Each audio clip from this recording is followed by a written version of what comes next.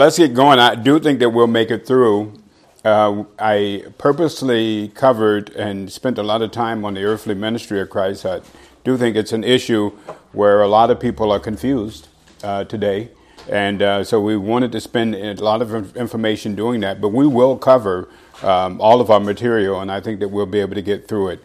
Let's bow in the word of prayer, and then we can get started. Father, we're grateful for the opportunity of being here, and just thank you for your grace and how you provide that for us. And just thankful for our position in Christ and your Son, and that never changes. It doesn't matter what happens with us here on this earth. And we're so thankful that that's a constant that we can actually depend upon. And so we're thankful for that. In your Son's name we pray. Amen. And so we left off on page 20 of our outline, and we need to get to page 44, and I think we'll make it. You don't believe me? Watch. Notice in verse, we left on page 20, and we were talking about the hour and the fact that the Son subjugated himself under the complete authority of men when he partook of the hour. And so that was the time when the Son allowed men to do to him the things that he did. Remember in John, he says, "No man takes my life, I give it." They couldn't have killed him if he didn't allow it to happen. And so he had to subjugate himself to men for the opportunity for that to happen. And so we see that the hour was a period in God's program when the Lord placed himself under the authority of men. And remember, he had told his mother, "My hour had not yet come." Well, notice in Matthew chapter 26, the hour had arrived. In Matthew chapter 26, and we'll find it in verse 38. Matthew 26. Now, you just understand that the Son was not aimlessly doing things while he was on the face of the earth. What did he continue to say? John chapter 6 as an example. "I came not to do my will, but the will of him who sent me." Now, I would to God that I could say that I've only done the things that God wanted me to do. Can anybody here say that? No. I mean, I wish I could say that. I haven't. I haven't. But, you know, when you're living in the will of God, you get close to hitting exactly what God wants you to do. And that's why it's so important to know how to overcome your enemies. That class that Courtney is teaching on your position in Christ I think it's crucial. I mean, I think as a believer understands that information, it stabilizes you. And it helps you to be able to do what God wants you to do. But notice in the 25th chapter and verse 38,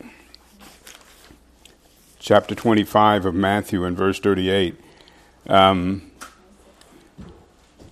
I say 26? You said. Oh, it is 26.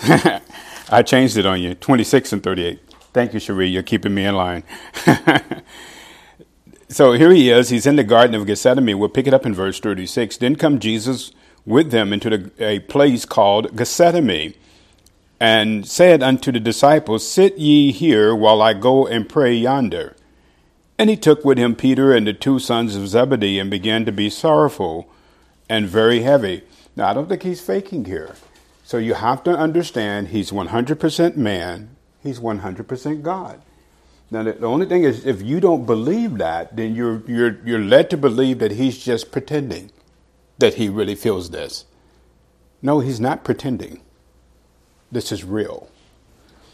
And so notice, he says unto them, "My soul is exceedingly sorrowful, even unto death. Tarry ye here and watch with me."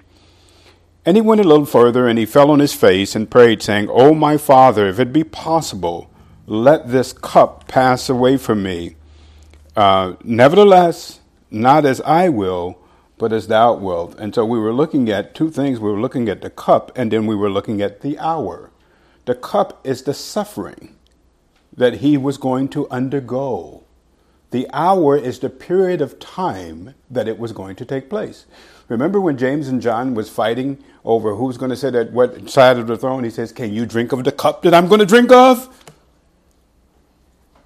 They said the wrong answer. Yes, we can. They should have said no. And when you look at history and you see it in the book of Acts, they did drink of the cup, and it wasn't good. And so notice He says, nevertheless, not as I desire, but as thou desire. And he comes into the disciples and he finds them asleep. And he says unto Peter, what, could you not watch with me for 1 hour? Watch and pray that you enter not into temptation, for the spirit is indeed willing, but the flesh is weak. Notice in verse 42, he went away again the second time and prayed, saying, O my Father, if this cup may not pass away from me, except I drink of it, thy will be done. Now, this is actually talking about the cup. I was looking for the scripture that actually dealt with the hour. Well, it's down in 45, if I just keep reading. And he came and found them asleep again, for their eyes were heavy. Now, I think that they understood what was going on, some of what was going on here, and I think that they were really despondent. And I think one of the gospel writers actually said that. I can't remember which one. And he left them and went away again, and he prayed the third time, saying the same words. Then he cometh to his disciples and said unto them, sleep on now, take your rest. Behold, the hour is at hand, and the Son of Man is betrayed into the hands of sinners. Now, there are some things that they didn't understand, and we have to not be so hard on the disciples, because we have illumination and we can understand some things because of the way the Holy Spirit is working with us that they never could understand. And so some of the things were not revealed to them that is revealed to you and I today. And look no further than Luke chapter 18 to understand that. And so they're stumbling through, and there's a lot of things. Remember, he told them in the upper room, I'm saying things to you, and the Holy Spirit will bring it back to your remembrance after the fact. You see. So we have to put it all together and understand that there were things that were done that the disciples never could understand. And so they didn't understand a lot of it until later. Now we'll turn over to page 21. The Son subjugated himself during the days of his flesh, and it can be seen in his temptation by Satan. And so Satan tempted the Lord to act independent of the Father. Satan's solicitation to him was to take control of the kingdoms of the world ahead of the appointed time. And so here's the thing. So the kingdoms of the world has been turned over to Satan. God is allowing Satan to run the kingdoms of this world. That is a fact. And so we see that in Luke chapter 4. The question was, under this temptation, is would the Son, in the realm of his humanity, act independent of the Father to take the kingdoms ahead of the Father's time? Right? So it's a real temptation that Satan offers to him, and you see it. Notice in Luke. Well, let's go down. I think I gave you Luke, but let's go there and then we'll back up to Revelation in Luke chapter 4. This wouldn't be a real temptation. It would be like me saying to you, Dave, I will offer you $1 million if you can answer this riddle. And you would just laugh at me, right? Because you know I don't have $1 million. So it really doesn't matter, right? So Satan is telling him here, I will give these kingdoms to you if you bow down and worship me. Now, wouldn't that be funny? Why would that even be a temptation if Satan did not have the kingdoms? It's only a real temptation if he possessed them, you see. And now notice in Luke chapter 4, and you'll see, and we'll pick it up at verse 1, and Jesus, being full of the Holy Spirit, he returned from Jordan and was led by the Spirit into the wilderness. And being 40 days tempted of the devil. And again, we know this is in the realm of his humanity because we have a scripture in James that says God cannot be tempted by evil, right? So in the realm of his deity, there's no way he could have been tempted. In the realm of his humanity, this is what's happening. And why do I keep emphasizing that? Because it's very important that he experienced a human life. You have to understand that. This is not make-believe. He's not pretending here. In the realm of his humanity, this was something that he felt. And remember, we looked at scripture that said that he learned obedience. And so what are we to believe? Are they just making this up when they say it? No. It's real. And so notice, it says here, he was tempted of the devil 40 days, and he did eat nothing. And when they were ended, he afterward hungered. And the devil said unto him, and again, it's a first class condition because the devil knows who he is. People may not know who he is, but the devil could see right through his humanity. He knew who he was. And he says, really, since you be the Son of God, command this stone that it may be made bread. Now, see, Satan would never tempt me that way, right? You think he would come to Kevin and say, since you be a believer, turn this stone to bread? I couldn't do that. He knows that. But he knows that the Son could do it. And so notice in verse 4, and Jesus answered and said, him saying, it is written that man shall not live by bread alone, but every word of God. And the devil takes him up to a high mountain and shows him all the kingdoms of the world in a moment of time. And so it shows you the supernatural ability that Satan has, that he could show him in the realm of his humanity all the kingdoms that would ever exist in the world system in a flash of time. Can you do that? And notice, and the devil says to him, all this, now notice is what's really important here. This is not the word power that is used here. It's the word authority. And so remember the difference between power? Power is the ability to do something. Authority is the right to be able to do it. And so he says, all of this authority I will give to thee, and the glory of them, for that it is delivered unto me, and whomsoever I will, and I will give it. If you therefore will worship me, all shall be thine. Now, you see, the Lord didn't tell him that's not true. He didn't refute one thing that Satan said here. He had the opportunity to say, no, that's a lie. And most of the time when you see that people say something to him that's not true, he refutes it.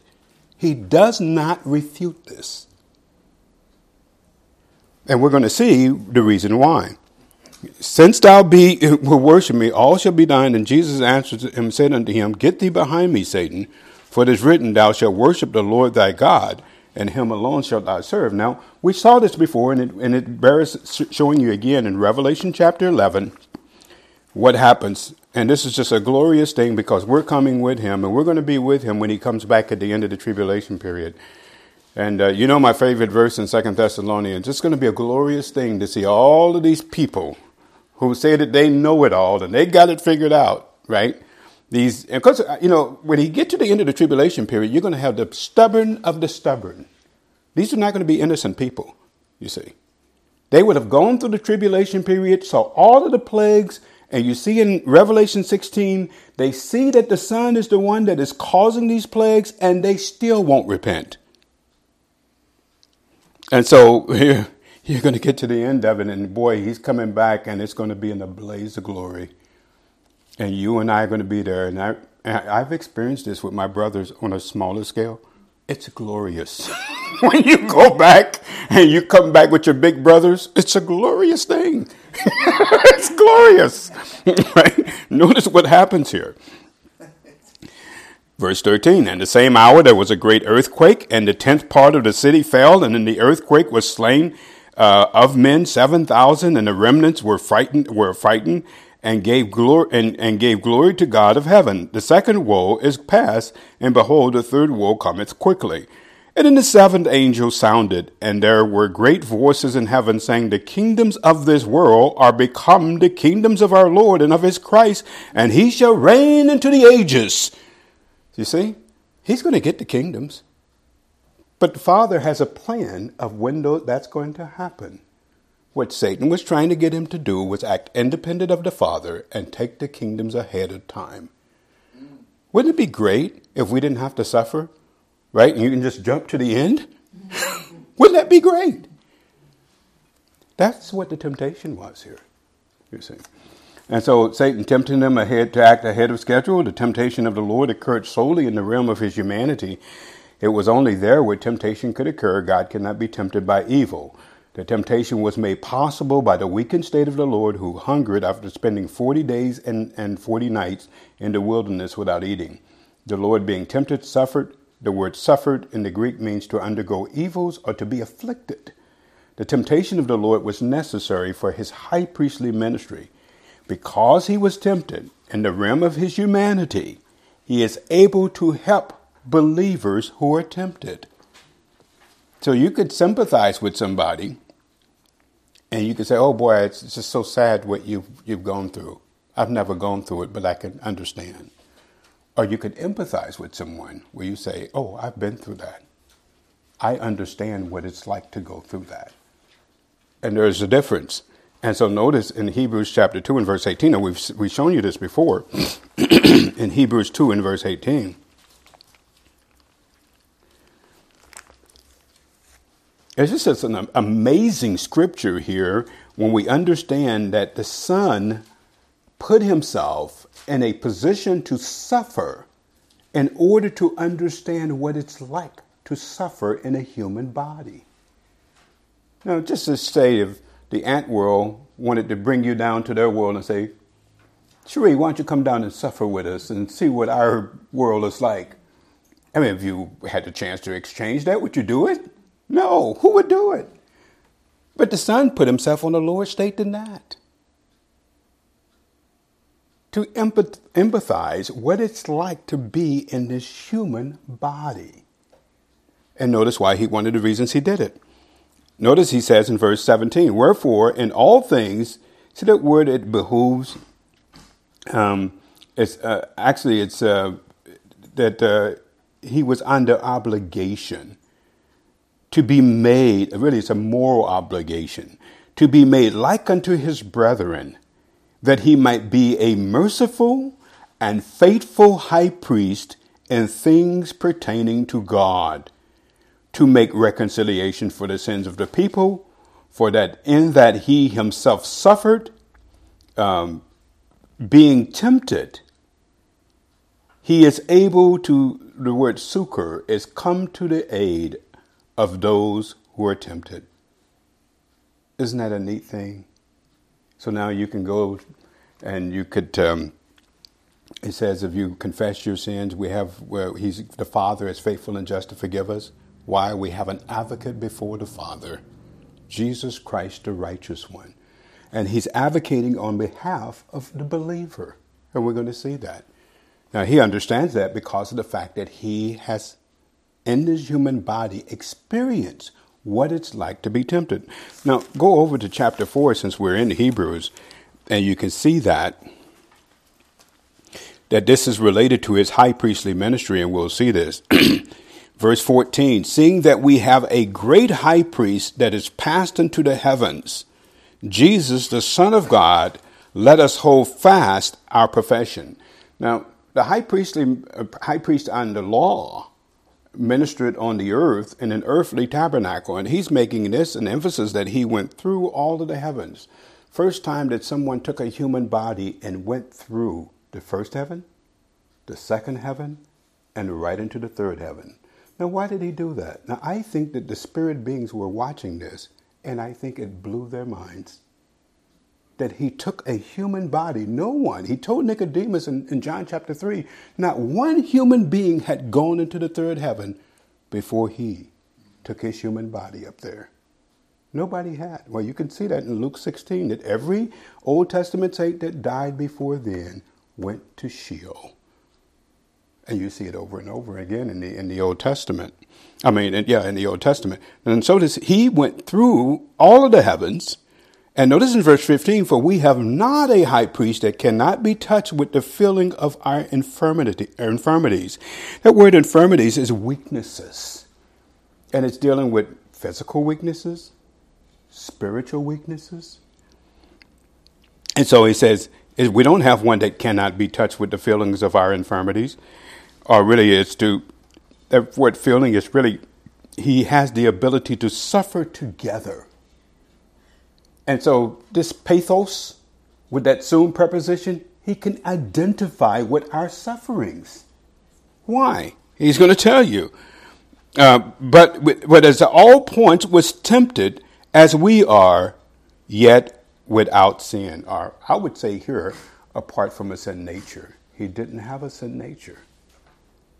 And so he was tempted, but he understands in the realm of it and being tempted by Satan, the process of what happens when you're tempted. What that's like. Thought comes to the mind, right? And how that plays out to temptation. And so you see how that works. And so that's in the realm of his humanity. Now the Son preached 4 prominent messages during his earthly ministry. We have the Sermon on the Mount. Did we talk about this before? Yes. Okay, I think we're way behind. We're way ahead. Okay, nobody stopped me. Well, maybe someone needed that. Okay, back in 24. Additionally, the Son preached a message during so we talked about the fact that he preached 4 different messages. And so you had the Sermon on the Mount. You heard the Mount Olivet Discourse, which was in Matthew 24. You had the Upper Room Discourse, which is a huge sermon that he preached, and it's from 13 through 17. And what is significant in that message that he preached is it was after Judas left the room.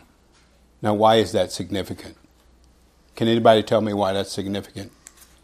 It clearly says after Judas left the room, he began to preach that message. Notice in John chapter 13.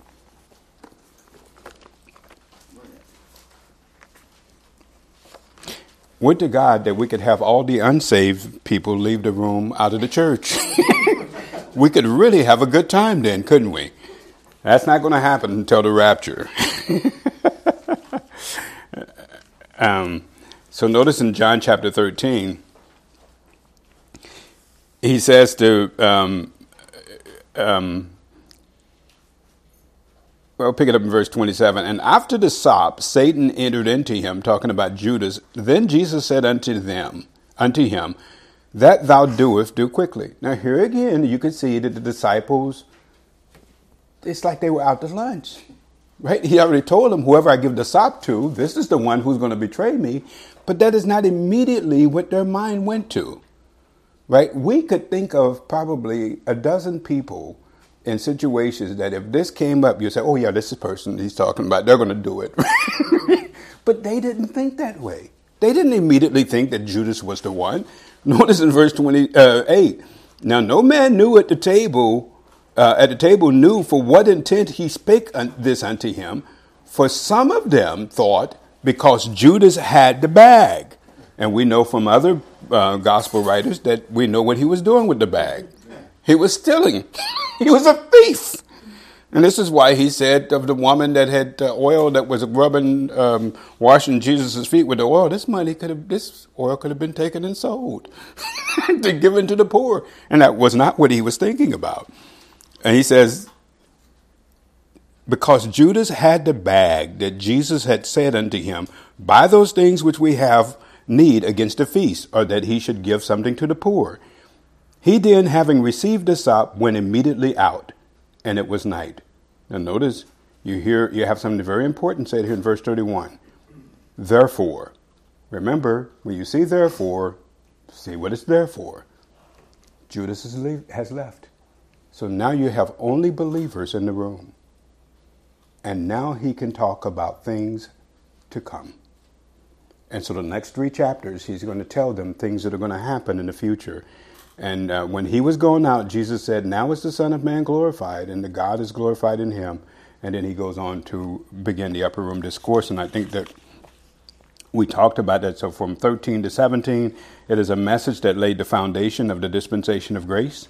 In this message, the Lord outlines his plan, not for Israel, not for Israel, not for Israel. I'm not stuck. I'm not a broken record. I want to make sure you hear it. 13 through 17 has nothing to do with the nation of Israel, but for the church. And so notice he outlines this plan. And so, for a people that was coming after his departure, the Lord significantly did not begin the message until after Jesus' departure from the room. The message was preached the night the Lord was betrayed, and in the message, the Lord informed the disciples of a new commandment that he was giving. Now, I was talking to someone about this weekend, and it's really important to understand several things here in verse 34. So they were saying that some people were arguing with them or talking to them about the commandment, and they most of the time, when you see a word, you can't look at the word as having the same meaning in every context. You have to look at the context. And so I've said it before, In real estate, what is it? Location, location, location determines how expensive a house is going to be or not. In Scripture, the important thing to understand in Scripture, context, context, context. It really is going to determine how a word is being used. Now he says here, he gives you an adjective here that really should help you to understand it is not the Mosaic law. A new commandment. Well, if I told you I have a new car, would you think it was my old car? Well, if new means anything, and this really is the word kainos, it's a new in kind, a new kind of commandment I give to you, that you love one another as I have loved you, that you also love one another. Now, we don't have time, but you can go back to Matthew 22. This is new and different from the commandment that was given under law. And what was given under law? Love your neighbor as yourself. What's the standard? You. What's the standard today? The Lord. The Lord is the standard, you see. And that's a totally different standard, and it ain't even close. It ain't even close. And then the significant thing here is that you love one another. Here's one person, you're loving one another, where here's two people in the same group loving each other. Well, who set the standard? The Lord, as I have loved you. Now he's going to say, by this thing, verse 35, shall all men know that you're my disciples by your love one for another. So somebody's looking at this group here, loving each other, right? Well, who is this group over here who's identifying it? If they're all the same. Does this make any sense to you? And you just hear it all the time. Love everybody. We're supposed to love everybody.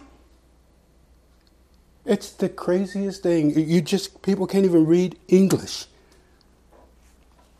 And it's really done a real job on the church. That statement has really done severe damage to the church. And so really by the believers, as the believers are able to love each other, there's a testimony to the world, something about God's life in activity. And so a lot of believers have gotten themselves in trouble by saying that and taking on things they really shouldn't be taking on.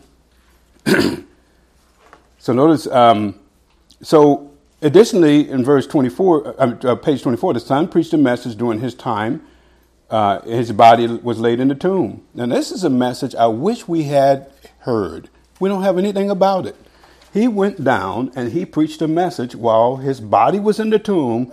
In his spirit, he went down to Hades and preached a message. Wouldn't you have liked to have known? I would like to be there. I just want to find out what happened here. Well, notice in 1 Peter 3, 19 through 20, you see this. And we're not told anything about it, what he said. We can only guess.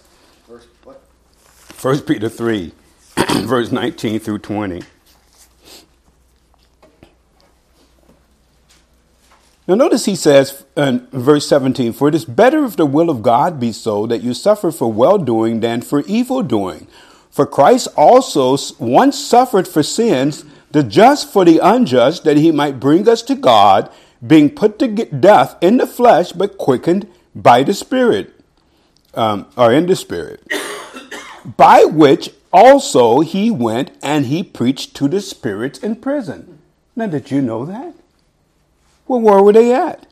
Which were sometimes disobedient when once the long suffering of God waited in the days of Noah. Now, we've told you, and I think there's scriptural enough evidence in Jude, in Genesis, and 1 Peter to put this together and see that these were angels that sinned during the days of Noah. I don't think it's even close. And I know that some people, they don't agree with that. I know J. Vernon McGee, if you listen to him on this broadcast, when he gets to Genesis, he almost has a stroke saying that these weren't angels. Well, I'm sorry, J. Vernon, I disagree with you. I think that the scriptural evidence, excuse me? He knows the truth now. That these were spirit beings that cohabitated with the daughters of men. And it's so clear to see. We'll just hold your finger there. I just want to show you here. Notice in Jude, you'll see it.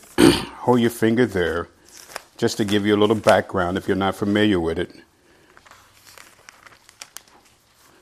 And Jude, we'll pick it up in Jude.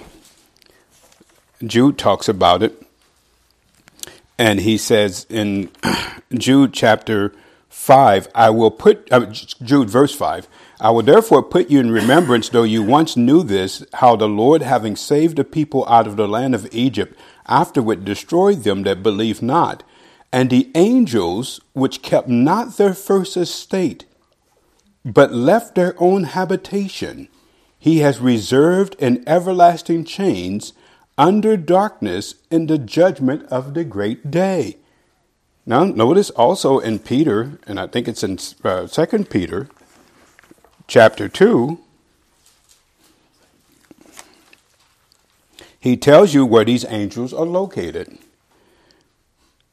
And so notice he says, for if God spared not the angels that sinned. Well, when did they sin?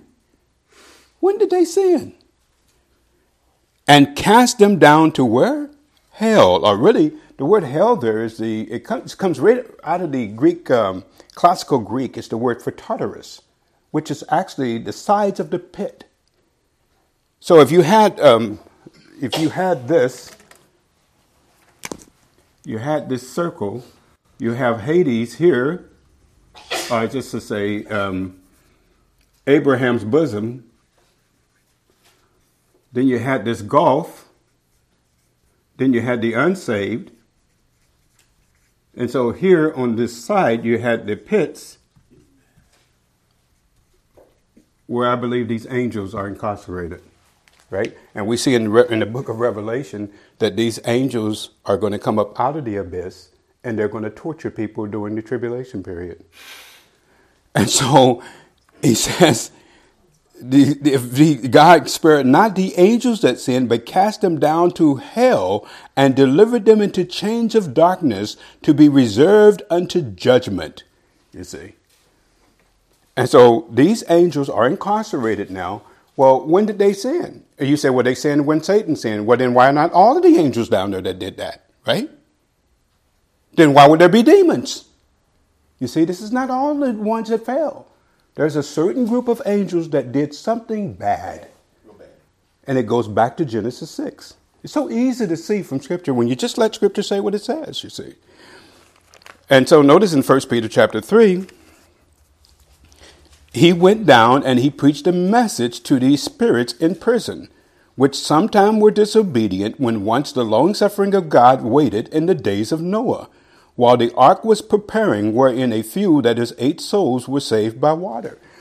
And so here you have this message that he preached, and I give you some of the information that we know about it, but we don't have the title of the message, nor did he give us an outline. And boy, I would say that I want to ask the Lord that when we get to heaven, but that's not going to be what we're focused on. That's not going to be something we're focused on. But you see these messages that he preached throughout the course of his earthly ministry. And so you have that one that he preached there as he was, his body was in the grave. And notice he went up into, before he was resurrected. And so going to page 25, there are several reasons for Christ preaching a sermon to the spirit beings in Hades. Christ's sermon was used to prove that God's plan and purpose could not be thwarted by the spirit beings. So there's conjecture that what he did. You remember, if you go back over to 1 Corinthians, it says that if the spirit beings had known that by crucifying the Lord would have brought to us what it brought to us, they would have never killed him. So I think, and there's a possibility, and this is plausible, that he went down to these spirit beings and said, you missed. Possible. We'd like to think that that's what he said. But we don't have enough scripture to say that. Christ's sermon was used to provide graphic evidence that the wisdom of God is superior to that of spirit beings. No matter what they try to come up with, God is so many different steps ahead of them, it doesn't work. And so spirit beings showed that they thought that their wisdom was superior to God's wisdom when they conspired to kill the Lord.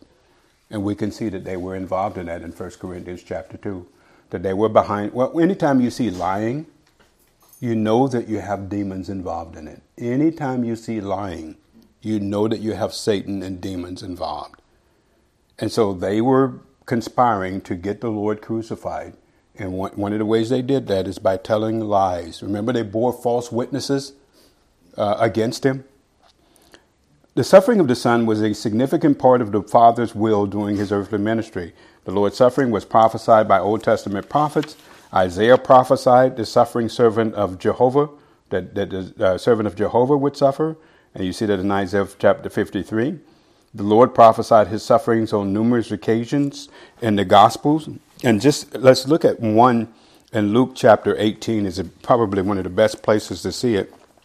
He told his disciples several times some of the things that were going to happen to him. And they didn't want to hear it. And again, one of the reasons, and again, we have to understand context here. The reason that they didn't want to hear it was because their minds were so focused not on the kingdom of God, but on the kingdom from the heavens. So when he told Peter in Matthew chapter 16, he asked them, "Who do men say the Son of Man is?" And they say, "You are the Christ, the Son of the living God." And now he begins to tell them, "Don't teach anyone, don't tell anyone that anymore." And that's when Peter says, "Be it far from you, Lord."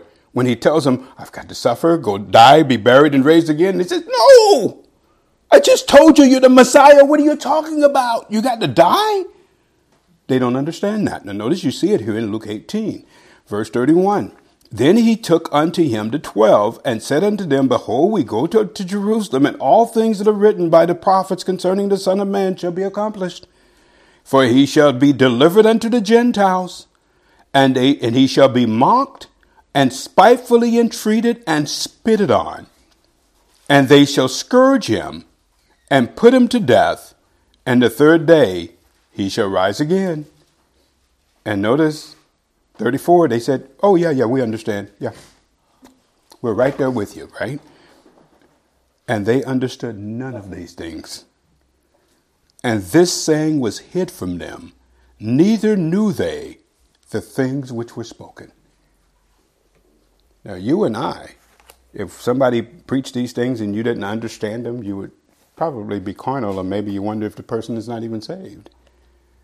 But they didn't have the Holy Spirit illuminating them in the way that you and I are illuminated today. And there's a lot of things they did not understand, and some of the things they were told was just for future reference. And so, what do I have? 2 pages, 225s here. On page 26, did I give you 225? Oh, okay. No, I don't know. The word for suffer there in Luke 18 is the Greek word pathos, and it's translated into English meaning passions. From Joseph Thayer in his lexicon, he describes passion as in the bad sense of misfortunes, to undergo evils, to be afflicted. The suffering that Christ endured is outlined by him there in Luke. And so notice the words that we saw there. He shall be mocked. The word mocked is the word impazo, and it means to make fun of someone by pretending that he is not what he is, or by imitating him in a distortive manner.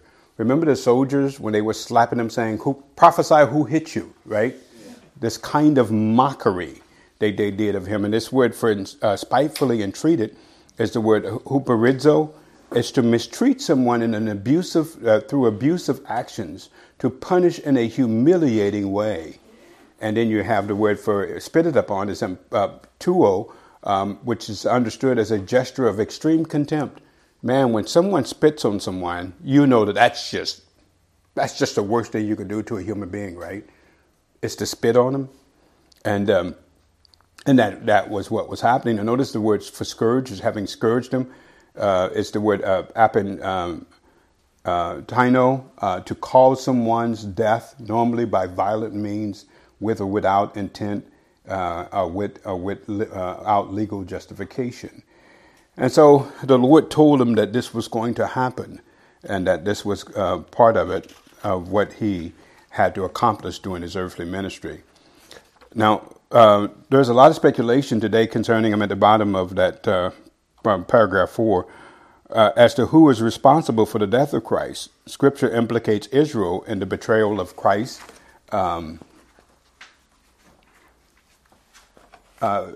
as well as the Gentiles. And so you see both, right? And so Christ was betrayed by Judas to the Jews and the Jews to the Gentiles. And the chief priests and the scribes plotted to entrap Christ for the purpose of delivering him to the authorities. And so 5 independent witnesses implicated the Jews in the betrayal of Christ. You have the Lord himself implicates the Jews in the betrayal of Christ. Peter implicates the Jews in the betrayal of Christ. Pilate implicated the Jews in the betrayal of Christ. And let's look at that, and we'll see that in John chapter 18 and verse 35.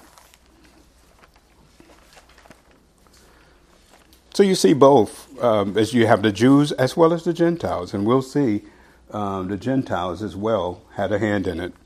So we were not innocent in this. In John chapter 18 and verse 35. There it is. Notice in verse 34, and Jesus answered him, saying, Dost thou say this thing of thyself, or did others tell it of thee? And Pilate answered, Am I a Jew? Thine own nation and the chief priest has delivered thee unto me. What hast thou done? And Jesus answered, My kingdom is not out of this world. And so this is a source thing. So he's saying, my kingdom is not like the kingdoms of this world. When you have the kingdoms of this world, you have war and you have subjects who fight to bring about what they want, the end they want brought about. He says, if my kingdom were of this world, then my servants would my servants fight, that I should not be delivered to the Jews.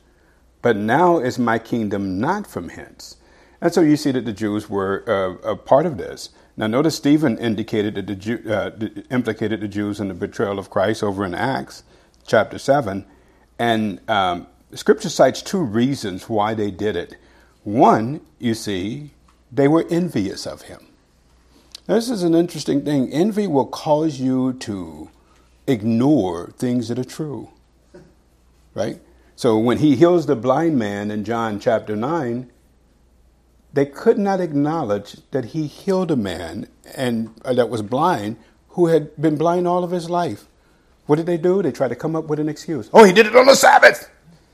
This man can't be of God. He healed on the Sabbath, right? And so notice here, and we'll just take a second to look at that in Matthew chapter 27 and verse 18. Pilate knew why they were giving him over. And this is very interesting because it implicates Pilate. He knew better, but he was playing politics. Notice in verse 15. Now at the feast, the governor was wont to release unto the people a prisoner whom they would.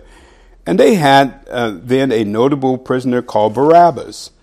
Therefore, when they were gathered together, Pilate said unto them, Whom will you that I release unto you, Barabbas or Jesus, whom is called Christ? For he knew that for envy they had delivered him. And so Pilate was very aware of what was going on. He really shouldn't have done it, but he did.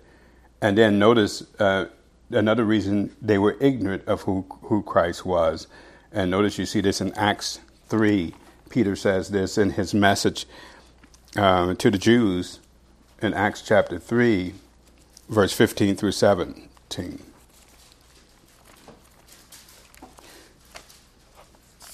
So it was ignorant envy.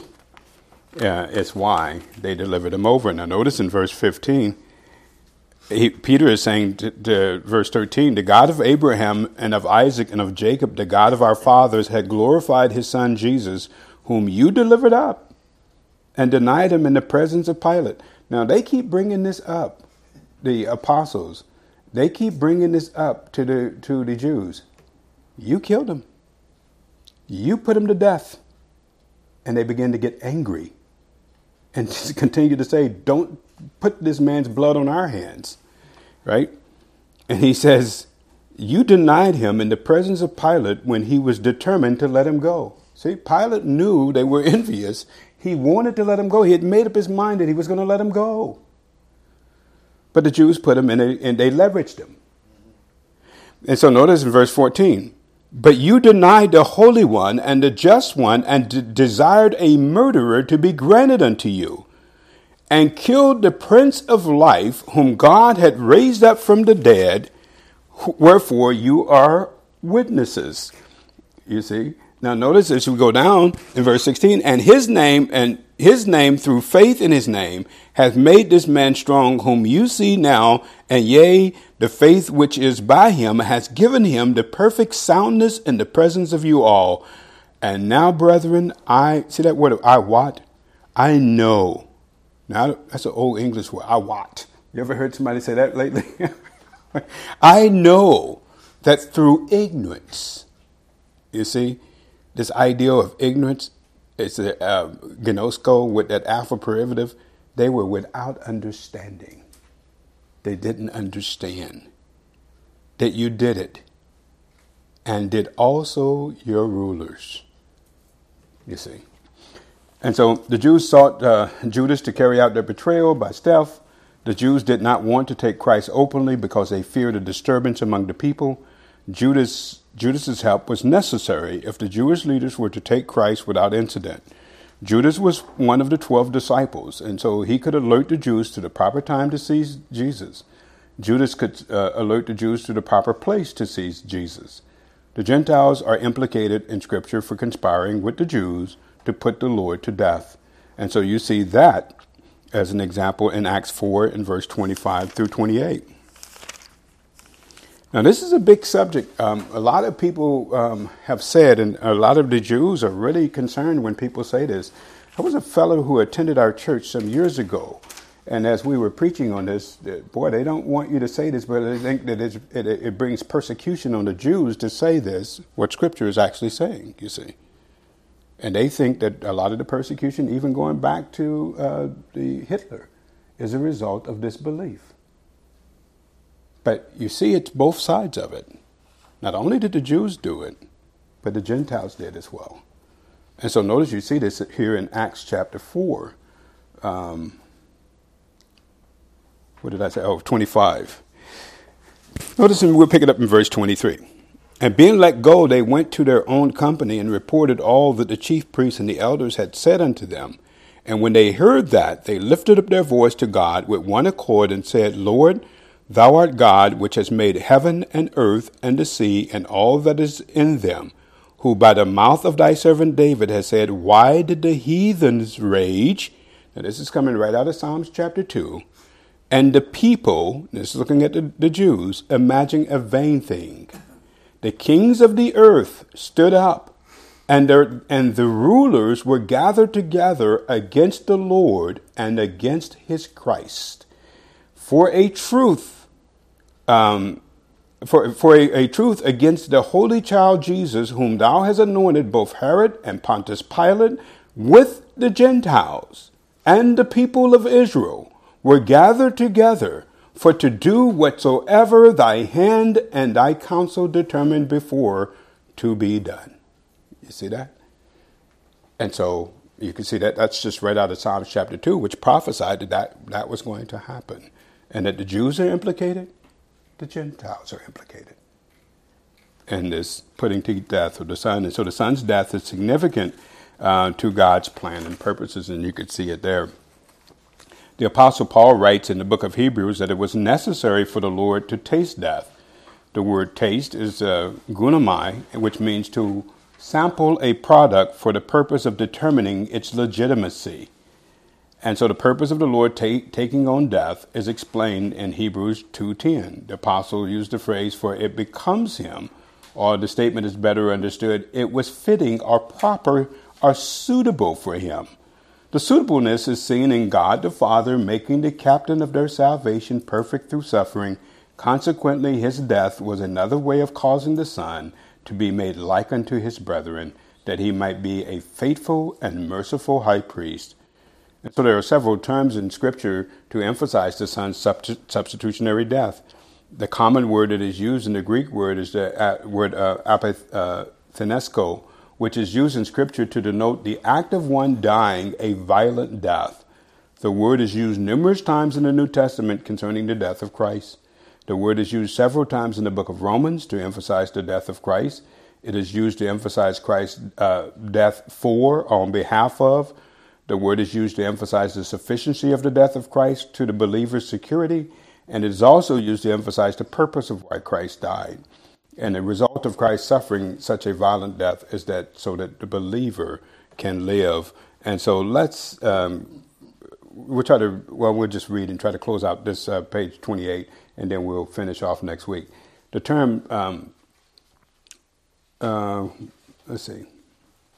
Let's go to 2 Corinthians 5:15.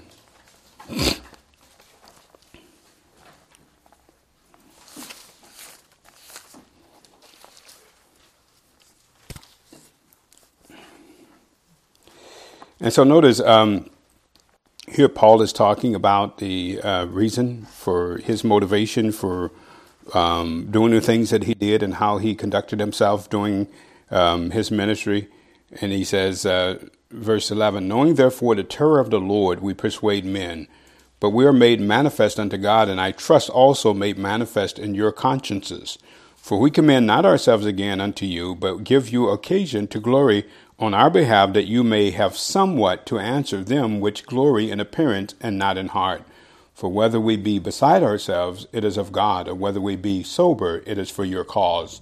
For the love of Christ constrains us, because we thus judge that if one died for all, then all were dead. And in that he died for all, they which live should not henceforth live unto themselves, but unto him which died for them and rose again.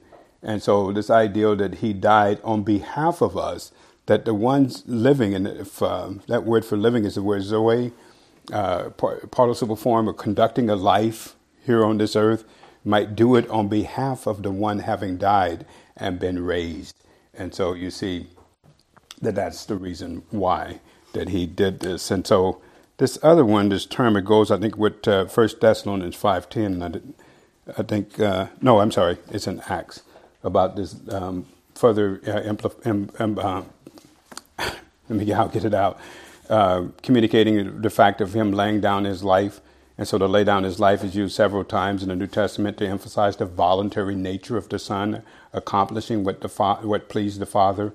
The word lay is the term tithemi, which means to place aside something. And the term crucified is used to emphasize the type of death that Christ died. And so we'll see next week what crucifixion was. And then we'll get into his high priestly ministry, which will overlap with where Courtney is in the class on in Christ's truth, and the fact that Christ today is interceding for us, that he's sitting at the right hand of the Father, and he's engaging in intercessory ministry now, which is very important to understand.